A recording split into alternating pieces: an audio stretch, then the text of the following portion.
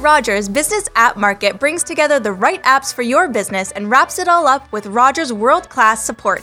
Microsoft Office 365 makes it easy, whether you need to securely store and back up files, access or share documents in the cloud, collaborate with your team, or manage your business from anywhere and on any device.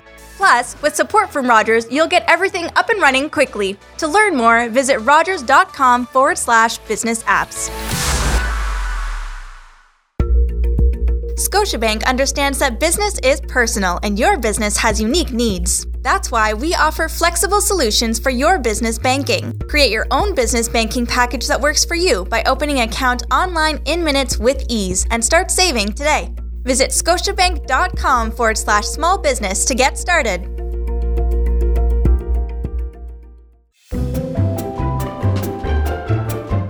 Building your dream, work-life balance, scaling up, discussing the topics that matter most to entrepreneurs. He's Rivers Corbett on the Startup Canada podcast.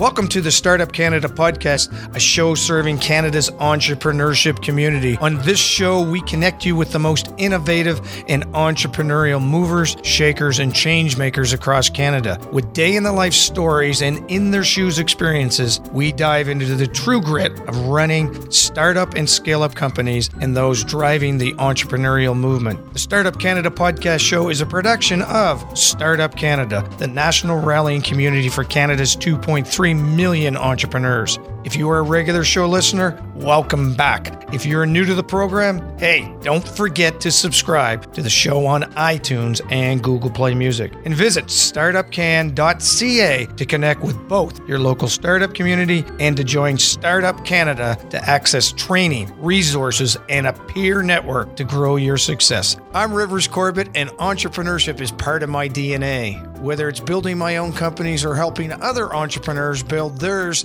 this is my lane. Want to connect after the podcast? You can find me at www.meetrivers.com. Hey, this is Anthony Lacavera. He's the founder and chairman of Global Live Holdings.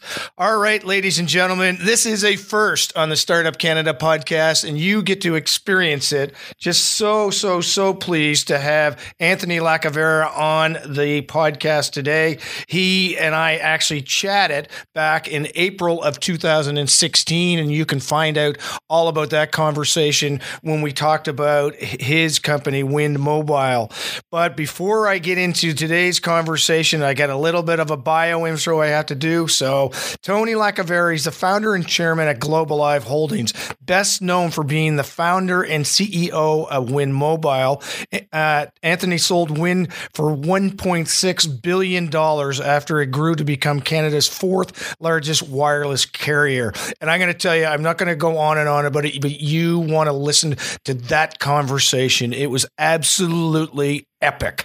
A true journey of an entrepreneur going up a mountain and sometimes falling off the cliff too on the way. Not only has Anthony built Canada's fourth largest phone carrier, he has also invested in some of Canada's most promising startups through his venture capital firm, Global Live Capital. As an active leader in Canada's entrepreneurship community, Anthony is often a fixture at some of Toronto's hottest incubators. We're going to talk about those in a second. As a venture capitalist, he has had significant stake in dozens of startups from Canada as well as the United States as a mentor and investor. And as I mentioned before, heavily involved in Canada's most successful accelerators and incubators, including Mars, Creative Destruction Lab, DMZ, and Next Canada. The founder and chairman of Global Life Capital, Tony also has done business in more than 30 countries and is a regular commentator on Bloomberg TV and the author of How We Can Win, which we're going to dive a lot into that book today. And now I can say he's a regular guest of the Startup Canada podcast show also. Tony, just really thrilled to have you back, and congratulations on your book and your journey. Oh, Rivers, thank you. It's really a pleasure to be back. I enjoyed the conversation a year and a half ago, and I'm looking forward to the conversation today. The book has been an exciting process, so I look forward to the conversation about that for sure. Okay, well, cool. So last time we chatted, a year and a half ago, we went through that journey with wind, and you're just kind of diving into the next stage of your life. Can you give us some highlights of what's happened in the last 18 months since we last chatted on the podcast? Yeah, certainly. So, about 15 years ago, prior even to starting Wind Mobile in 2008, circa kind of 2003, 2004, I started a venture capital group within my Global Live holding that I started in 1998, 20 years ago now. So we've been investing in early stage technology companies for the better part of the last 15 years. Right. And the evolution has been from software related startups to software as a service startups, SaaS startups as they are called commonly, and now in recent years to artificial intelligence enabled startups, and now even more recently blockchain enabled technology platform companies. And through that evolution, Rivers, we've learned a lot about venture investing. And one of the things we really learned is you're not going to be surprised to hear that it is all about the founders and the founder dynamic and the co-founder dynamic. And we've gotten our fair share of great outcomes and certainly our fair share of zeros. Yes. Going down the road of investing. We've invested in upwards of 100 early stage technology companies over the last 15 years. There's 45 companies in our portfolio right now. And I'm proud to say that it's a diverse group of founders from all over the world, and building some very exciting technology companies. And so the last couple of years, since I've been out of really operating any business post the sale of, I sold my 3 operating companies that I started, Wind, OneConnect, and Yak Communications. Sold them all about 24 months, 6 to 18 months ago. And I've spent the last couple of years focused on venture investing, and so that's been kind of a priority for me for the past couple of years, and all artificial intelligence and now blockchain focused. But the book, of course, consumed a lot of my time in the last couple of years as well. You're not busy enough, so you decide to go out and write a book. And again, I promise you I'm going to get to that because I want to end the conversation. We're going to spend some time around, the theme behind it. It's a bestseller, and I want to talk about what was the impetus to make you start that. But before we get there, I'm curious, as you're going through your investment journey and the amount of companies you've been through in the countries, I'm reminded of this commercial I saw with Esso. I think maybe it's Esso or Exxon, doesn't matter, but how they sent people out into the world to try to discover these great opportunities for Exxon. Is that how you find your investments? You send people out, or are you finding most of them are coming to you?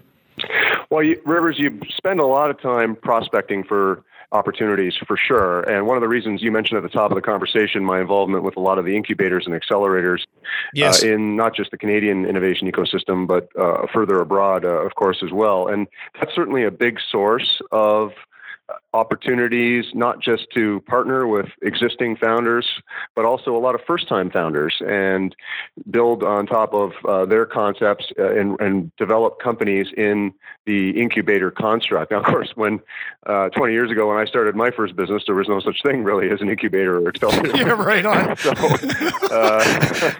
it's definitely a construct that I think makes a ton of sense to help founders, avoid the call it the big mistakes. And so I always say to people, where do you start? If I got an idea, where do I start a business? And I always say, look, there's so many different incubators and accelerators now. There's so many that are specialized or focused in specific areas. You got to just pick one and go with it and apply. And some of them are for concept stage ventures, and some of them are for more established ventures. Typically, the word accelerator applies to more going concerns that are already established, and they're looking for scale up funding. And incubators are typically more concept stage or pre-seed investment type stage of ventures. So we've covered the broad spectrum of that, and that's certainly a place we find a lot of early stage technology companies to invest in.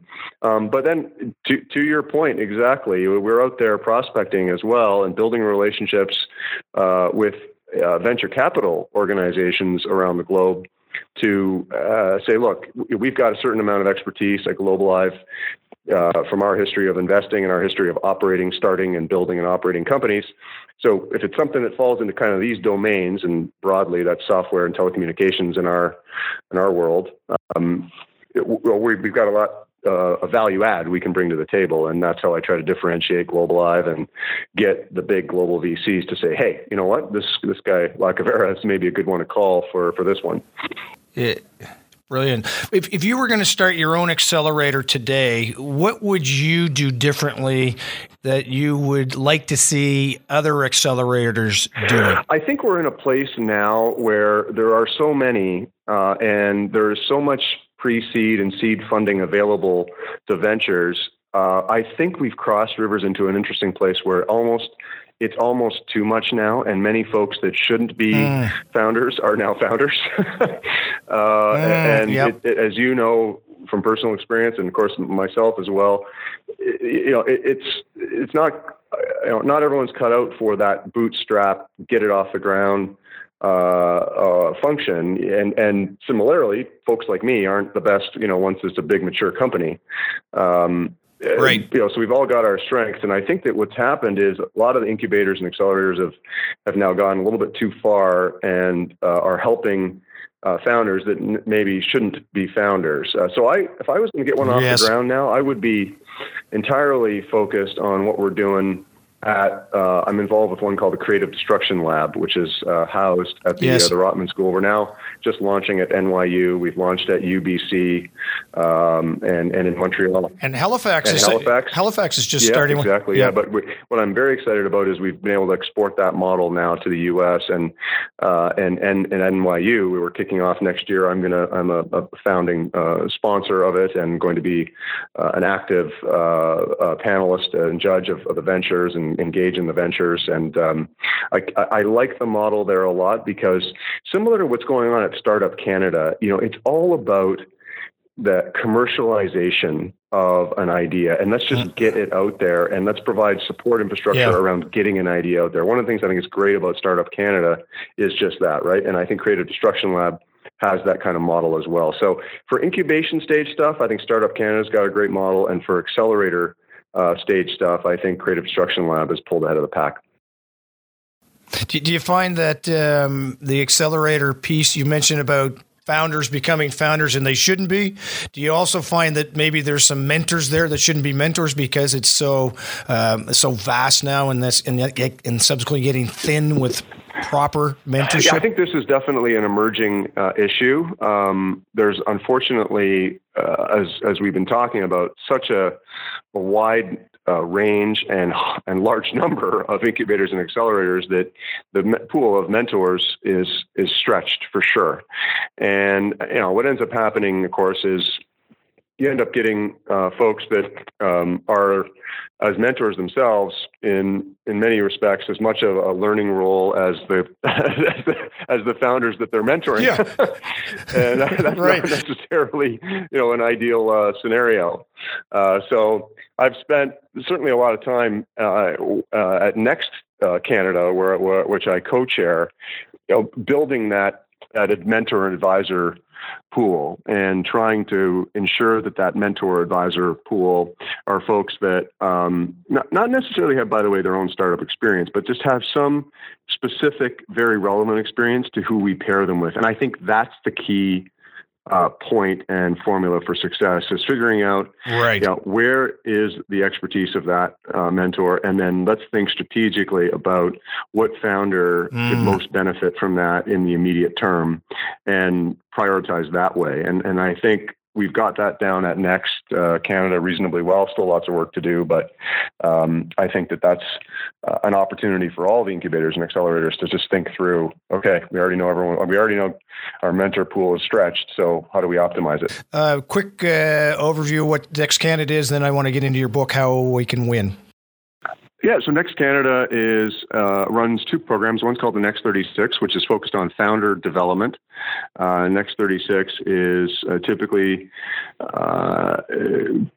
the cohort is people in undergraduate studies. Some of them have started a business already, but they tend to be in undergraduate or thereabouts that age. They tend to be first-time founders generally, and the focus of the program is really founder development. So we have a venture focus as well, but we're really all about a great curriculum, world-class curriculum that's operated largely from the University of Toronto, and we have guest lecturers coming from all over, and we provide that early guidance on getting a business off the ground, but from a founder development, founder horizon expansion perspective. And then we operate a second program called Next AI, and that program is entirely about commercialization of early stage artificial intelligence technologies.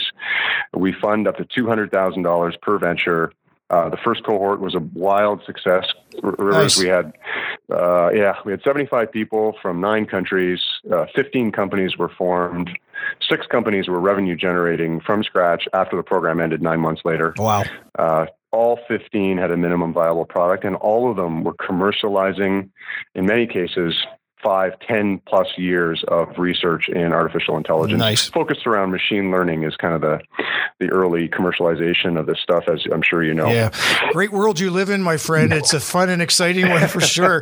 Very cool. And one of the things I'm glad you referenced as part of that conversation, you said, countries around the world came to be part of these accelerators. And I think people forget, entrepreneurs forget that they don't have to, they don't have to be from Toronto to go participate. Just get on a plane and go there and get involved. So I'm glad you reinforce that, and thanks for your leadership there. So busy with all that stuff you're doing, and I know you're busy, but then you say, okay, I got to write a book. And why not, right? So what was the impetus that you said, oh man, Anthony, let's go ahead and do it? What was that seed of thought process? You know what, Rivers? It's one of these things where there's that saying out there that when you start up a business, it takes 5 times as long and 10 times as much money as you expect. Yeah. Well, let me tell you something. You get an engineer by education, myself, trying to write a book, and it's one of those things where the scope explodes, and the amount of time it took me was a solid 10x to what I expected. Love it. It was really quite a journey, but I'll tell you what, learned a ton about our country, and the book is entitled How We Can Win. It's a book about what I think needs to happen in order for Canada to be prosperous in the 21st century. And by prosperous, I mean, how do we solidify the way of life that we all love about this in this country? The strong democratic institutions, the healthcare system, the universal healthcare system, the world-class education, the social safety net, the diverse, pluralistic population that's so well integrated. All of these things make this a great place to be and live, and not just start a business, but a great place to be.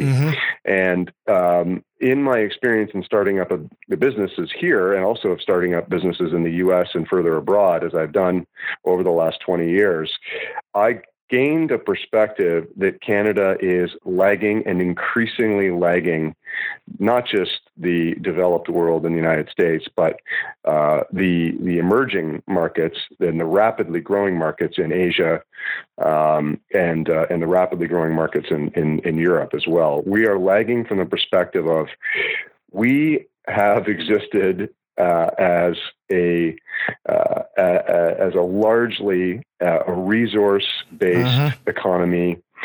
We focus on light processing and extraction of resources.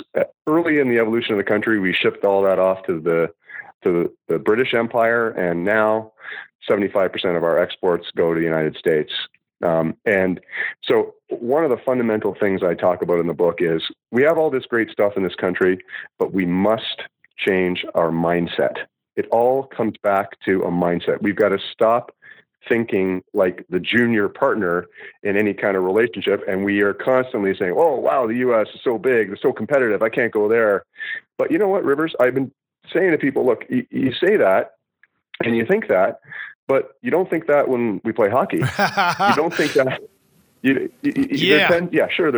10 times our size, 10 times the population, but we expect to win gold when we play hockey. Bang on, man. And why can we not just bring that same mentality to our business culture, our business world? That's what we have to do for Canada to be prosperous. We have to stop striving for a second or third or fourth place finish and being happy with that. We've got to be striving for the gold medal, for the number one place, for the top of the podium. That's where we have to aim. And whenever we set our mind to it, as we do in hockey regularly, we win. We often win. And it doesn't matter how much bigger the party on the other side of the ice is, we win. Yep. So you're right. There is an expectation. You're going to go into every tournament and you're going to win. Everyone, we own that space and we're going to win. And I'm sure that analogy is sprinkled throughout your book. So it's mindset. Good to say it. Harder to actually start to adjust that mindset. What are some of the recommendations or suggestions that you are bringing in through the book? Yeah, look, that's exactly it. And I have some very practical solutions, and I draw analogies to some great entrepreneurial stories all through this book. There's some great stories of celebrating Canadian successes is what I'm trying to do, because that's one of the fundamental things that we have to change. In order to change our mindset, we have to start by celebrating our successes. So I profile a number of very successful Canadian entrepreneurs in the book. There's some great stories of people that have innovated in not just high-tech industries, but in more traditional industries. Joelle Faulkner is one from Area 1 Farms. She's created a whole new business model in farming and agriculture, and is not just disrupting the legacy way of conducting business in that industry, but also creating the promise of much more cost-effective food available globally through the business model she's building. So that's one you'd never have heard of. And, exactly. And truthfully, in the U.S., entrepreneurs, innovators are celebrated. Right from a young age, American kids learn about Carnegie, they learn about Vanderbilt, they learn about Thomas Edison, they learn about Bill Gates, they learn about now Mark Zuckerberg. It's woven through their curriculum to not just celebrate, but be aware of at least, the great entrepreneurs that are innovators that have moved that country forward. And we just don't do that in Canada. We have two things going on. We've got one, a tall poppy syndrome, where if you get too big or too ambitious, the knives come out. Yep. And that has to be eliminated. That's driving into our mindset. And then the other thing is we have to start really embracing the idea that you can be number one, and that's a good thing. Yes. And that's going to create a lot of other opportunities, and profit isn't a dirty word, it's a very positive thing. And just like in any other walk of life, of course, there are some business people that are, that aren't the best people at their core. That's true. That's true in every walk of life. Every walk. So, yep. I think that's a cornerstone of it. Then I get off those. I have a bunch of those sort of broad solutions that I think, and ways that we can implement them. But then I get into as well, look, here's just some practical next steps, starting with, we've got to double down on winners. And what I mean by that is, it may offend sort of our Canadian egalitarian mindset, but so what? We have to pick winners. Pick winners. Yeah. Companies that have a prospect of becoming globally dominant companies, we need to double down on those companies. What does that mean? Government directly supports the winners. Right. And Scandinavian countries do it. Israel does it. Much smaller countries than us do it. And that's how they compete with the big countries. And so we've got to pick the 2 or 3 or 4 areas, and I outline what they are, in my opinion: financial services, automotive, energy, agriculture. Those are the industries where Canada is strong today. We've got to build technology companies in those industries that are going to become globally dominant companies, and we're going for number 1. We're not going for number 3. Brilliant. So I get into doubling down on winners, and I have formulas for how exactly government should be supporting it. By the way, the shred credit formulas and construct, I propose radically changing that. And a lot of folks may not agree with me in that area, because I'm talking about, instead of spreading out the $3.5 to $4 billion across thousands of companies, yes, I propose concentrating it to ones that are going to win, ones that have broken ahead of the pack, that are clearly on a good track. We're going to divert the $4 billion to those and help build globally dominant companies that are exporting globally, but scaling right here in Canada. That's the path to prosperity in the 21st century. Well, sorry, I just want to touch in here a sec because and I want to keep talking about what you're going to reference, but controversy creates opportunity for dialogue. My friend, you've got to, since this book has been launched in audio and hard copy and so on, you've got to have created some buzz. Yeah, it's amazing. It's just absolutely amazing. Rivers, I got like a handful of people. So it's a wide spectrum of feedback. So I got a handful of folks saying, you know what? I don't agree with anything you said. And then way on the other side of the spectrum, I got people saying, yep. That's all. Yeah, right on. That's my experience. That's what happened to me. I started a business. You hear all these anecdotes of people experiencing it every which way. Yes. All the bureaucracy, the red tape, all the slowness, the regulations, all the things that slow people down in Canada and why they move elsewhere. And interestingly, a lot of the yep comes from expats. So I got people in the UK and in New York and in San Francisco saying, yeah, damn, that is why I left. Right on. It's a wide spectrum, which, to your point, I'm really pleased with the outcome because I did it to start a conversation. I'm not trying to make everyone happy. I'm not trying to appease anyone. I'm trying to say what I believe from my experience in 20 years, starting 12 businesses, 5 exits, 3 failures.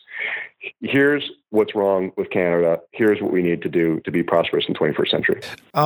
So tell me, I want to hear, because I want to respect your time. We got about 5 minutes left here, and I promise you 30 minutes. First of all, tell people about what you told me before we started about the recognition you just recently got, how people can find the book, and then we can segue into a final question for you. Yeah, exciting. So Indigo has named it one of the 10 best business books in Canada in 2017. Nice. It's available, of course, at Indigo. And it's also, of course, on Amazon. It's only available on Amazon Canada, though. I'm not selling the book at this time in the U.S., so it's amazon.ca is where it's available. But Amazon, Indigo, and, of course, all the independent bookstores, or most of the independent bookstores are carrying it as well. So it is widely available. And I really have been saying to people, look, if you invest the time to even read some of it, I genuinely, directly would love your feedback. This is not meant to be something where I'm, saying, here's my piece and see you later. Right. This for me is a conversation. And so I'm active on social with it. I've asked people to give me feedback, either at Anthony Lacavera on Twitter or at Anthony Lacavera on LinkedIn. And I'm engaged. And if you go on my social, you can see I'm engaged in all these conversations about it. Love it. It just has to be done. We have to have these conversations. And by the way, I'm going to attest to the fact of how approachable you are and how kind you are with your time, even as busy as you are. You've always given time to me personally when I've had the chance to say hello at a conference or whatever. Always given time to the Startup Canada team. Always given time to this podcast. And so when he says it, ladies and gentlemen, he really needs it. One of the things I want to leave with is about a year and a half. Well, actually, oh my gosh, now it would have been 4 years ago. There was a big conversation around fracking here in the province of New Brunswick, and they did a big study on it. And you had your zealots, and then you had your anti-frackers. But the gentleman who did the study, Dr. John McLaughlin, used to be the president of the University of New Brunswick. He said to me, Rivers, he says, what's interesting is, he says, there was that 80% in the middle that were willing to listen because they recognized they just didn't know enough about it. And I think that's where you're heading with this. That's that 80%. You screw the extremists on both sides, because you're not going to convince them one way or the other. Well, actually, one works for you because they agree with you. But the point is, how do you now begin that dialogue of you're starting that, but it's all about disciples also. So do you have a disciple strategy as part of getting this word out? Yeah, this is about.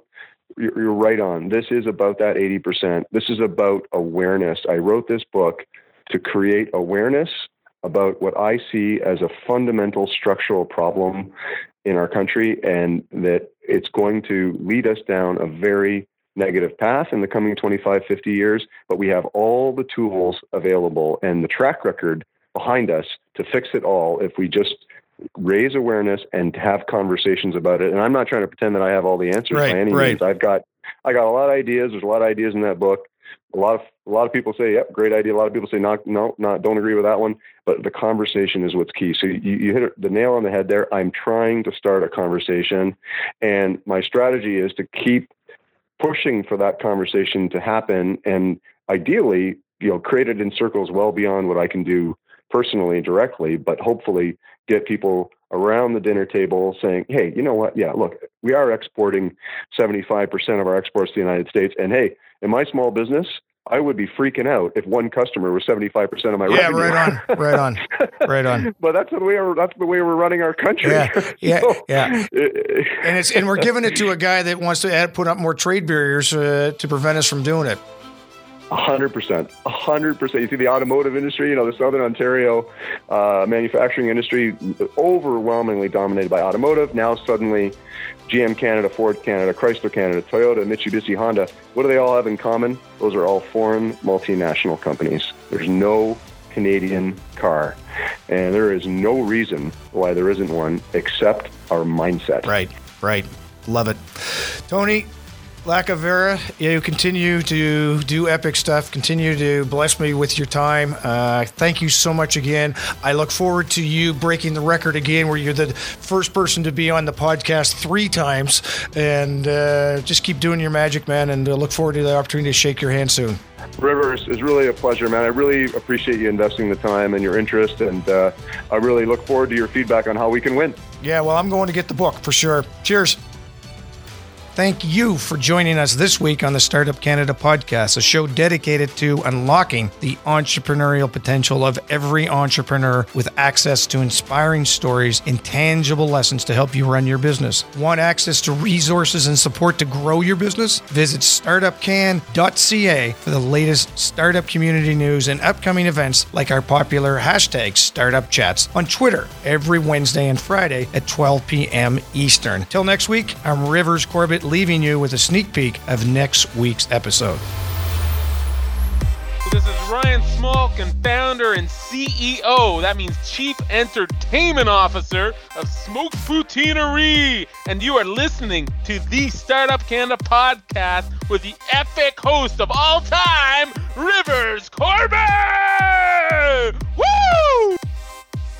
We're known as the disruptors, right? If you're not willing to put your neck out there and put your ass on the line, you ain't going to differentiate yourself. You're going to be like everybody else, right? So that goes right from our potatoes. Like everybody says, oh, you should be using russets. Everybody uses russets. Why the hell would I use russets, white russets, if everybody else is using it, right? And it comes down to the way you dress, the way you act, the way you talk, the way you serve and what you're serving. But I think the entertainment part comes about just by believing in the brand and knowing it, living it, loving it, injecting yourself with gravy into your veins.